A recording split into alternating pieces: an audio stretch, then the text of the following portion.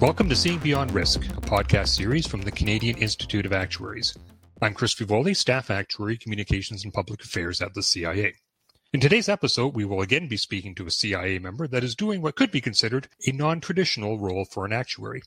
Our guest today is Naomi Bazak, an FCIA who also serves as Vice President, Regulatory and Public Affairs at Manulife. Thanks very much for joining us today.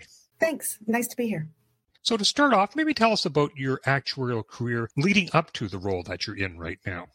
I've been working for Canadian life insurance companies for about a quarter century at this point, and my career as an actuary started fairly traditionally. I've got a BSc Honours in Actuarial Science from University of Manitoba, and I joined an actuarial development program straight out of university at a life insurer in Winnipeg where I grew up. It was a typical rotational program, and my first roles were really traditional. Like early examples were individual disability pricing and group benefit pricing roles. I'd say even my traditional roles had non-traditional elements, which I personally embrace. For example, one of my first projects in individual disability pricing was to represent the pricing team in meetings with legal and marketing and literally drafting the contract for a new product to be launched. Having three of us work collaboratively to do that was a very deliberate effort to ensure the contract would be legally sound, it would be readable and understandable by clients, but would also still properly represent what the product was priced to include or cover. That was in addition to more typical pricing activity that I would do in experience studies and pricing of benefits directly. But the project really demonstrated the value of clear communication in all aspects of actuarial work to me,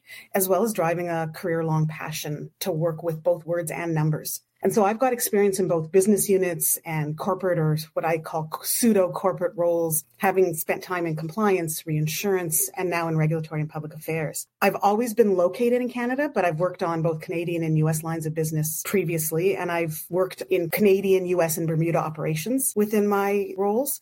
And actually, in my current role, I get the opportunity to look at global operations. So it was actually my reinsurance experience that led me to my current role. When I was working in reinsurance on life insurance business that was ceded to Bermuda, Bermuda was in the middle of seeking Solvency II equivalency, and it was mainly being driven by the needs of P&C insurers in Bermuda. So because of that, the life insurance industry was kind of being pulled along and not fully considered as the Bermuda regulator was developing and adapting their regime. And I was really seeing firsthand how much of a difference well thought out regulation could make. So when I saw a role come up internally in regulatory and public affairs, it really tweaked my interest. And the predecessor in the role was an accountant, but they weren't set on a specific background in hiring for a replacement. So that's sort of how I landed in a non-traditional place.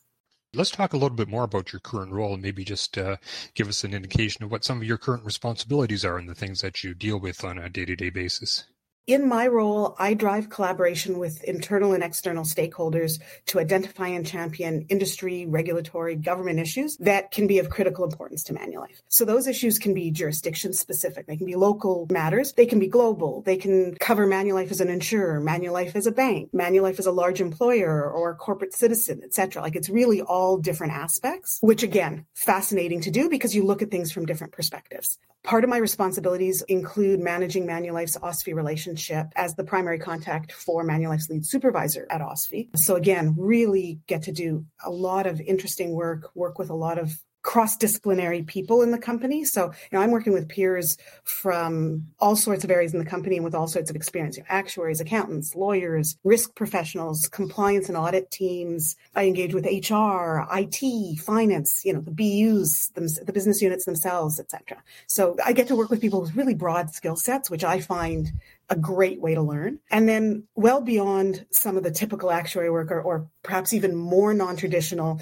than some of that regulatory element is I have responsibility for team members who do media monitoring, research support, archival work in the company, and who even curate the artworks for Manulife. So obviously that's all well outside my education and actuarial expertise, but I've very much found that your experiences kind of build on one another.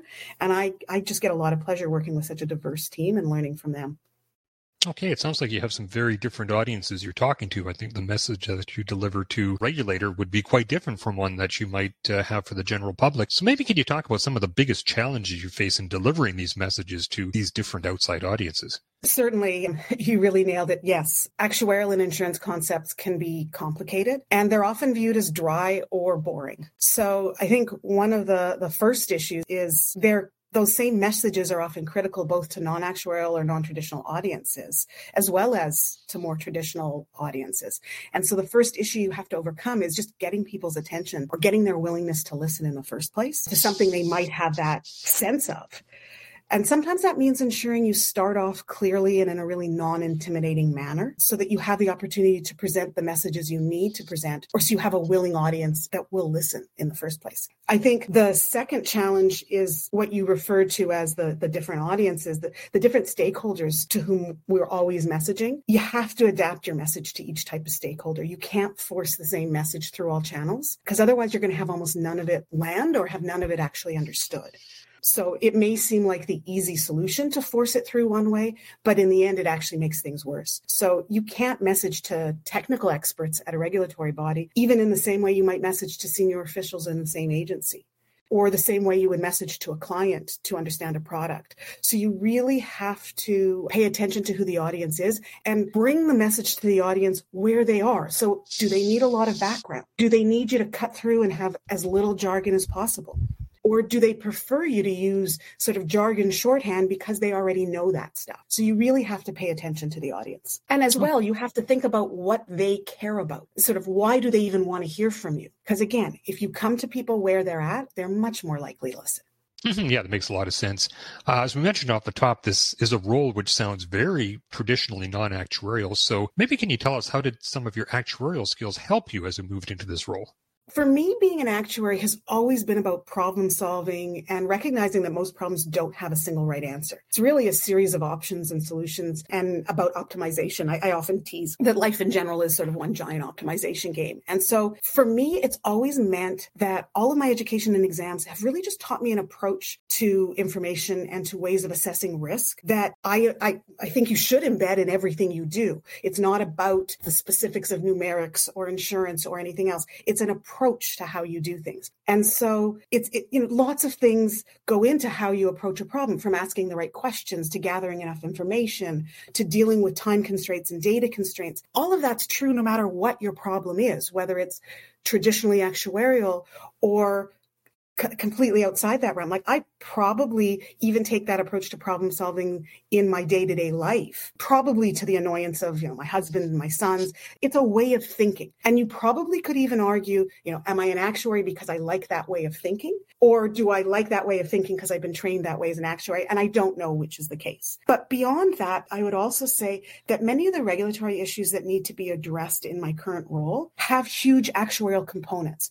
So understanding the actuarial concepts, or understanding the ways in which actuarial teams contribute to work within the company, understanding insurance business units, all of that can be hugely helpful. Probably one of the easiest examples to point to that so many people are touching nowadays is just IFRS 17 and how to build out the policies for it, how to implement it appropriately. But there's plenty of others, from capital standards like international capital standards. You're looking at systemic risk in organizations. There's lots of things that are going on in our industry that have a huge underpinning in the work that actuaries are doing. So the fact that I can understand that and then help translate that for the different audience, the fact that I'm an actuary who likes words as much as I like numbers, so that I'm willing to put that time in to pay attention to the communication, I think is hugely, hugely valuable. And I guarantee you that when I was initially being hired for the role, where they may have sort of been thinking of it from a perspective of, it doesn't matter if the person's not this particular background or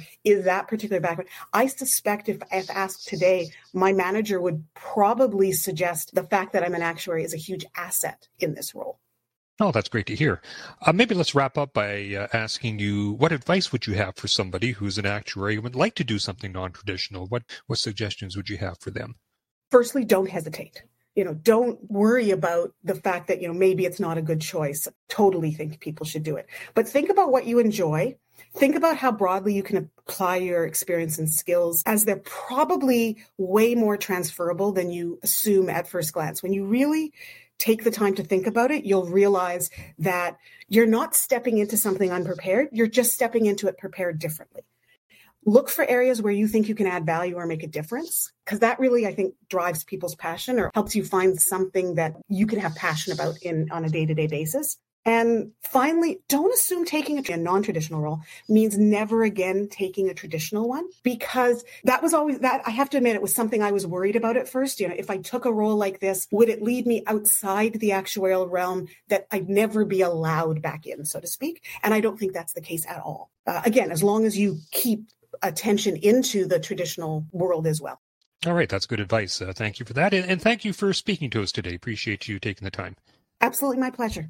We now have over 100 episodes in our podcast series, so we certainly encourage you to subscribe, and you can do so through whatever platform you use to get your podcast content. If you like today's episode, we'd ask you to leave us a 5-star rating or a comment. We always want to hear from you as well, so please send any suggestions or episode ideas to podcasts@cia-ica.ca. And as well, we're always looking for content for our Seeing Beyond Risk blog, so if you have some ideas you'd like to share, you can contact us at seeingbeyondrisk@cia-ica.ca. Until next time, I'm Chris Fivoli, and thank you for tuning in to Seeing Beyond Risk.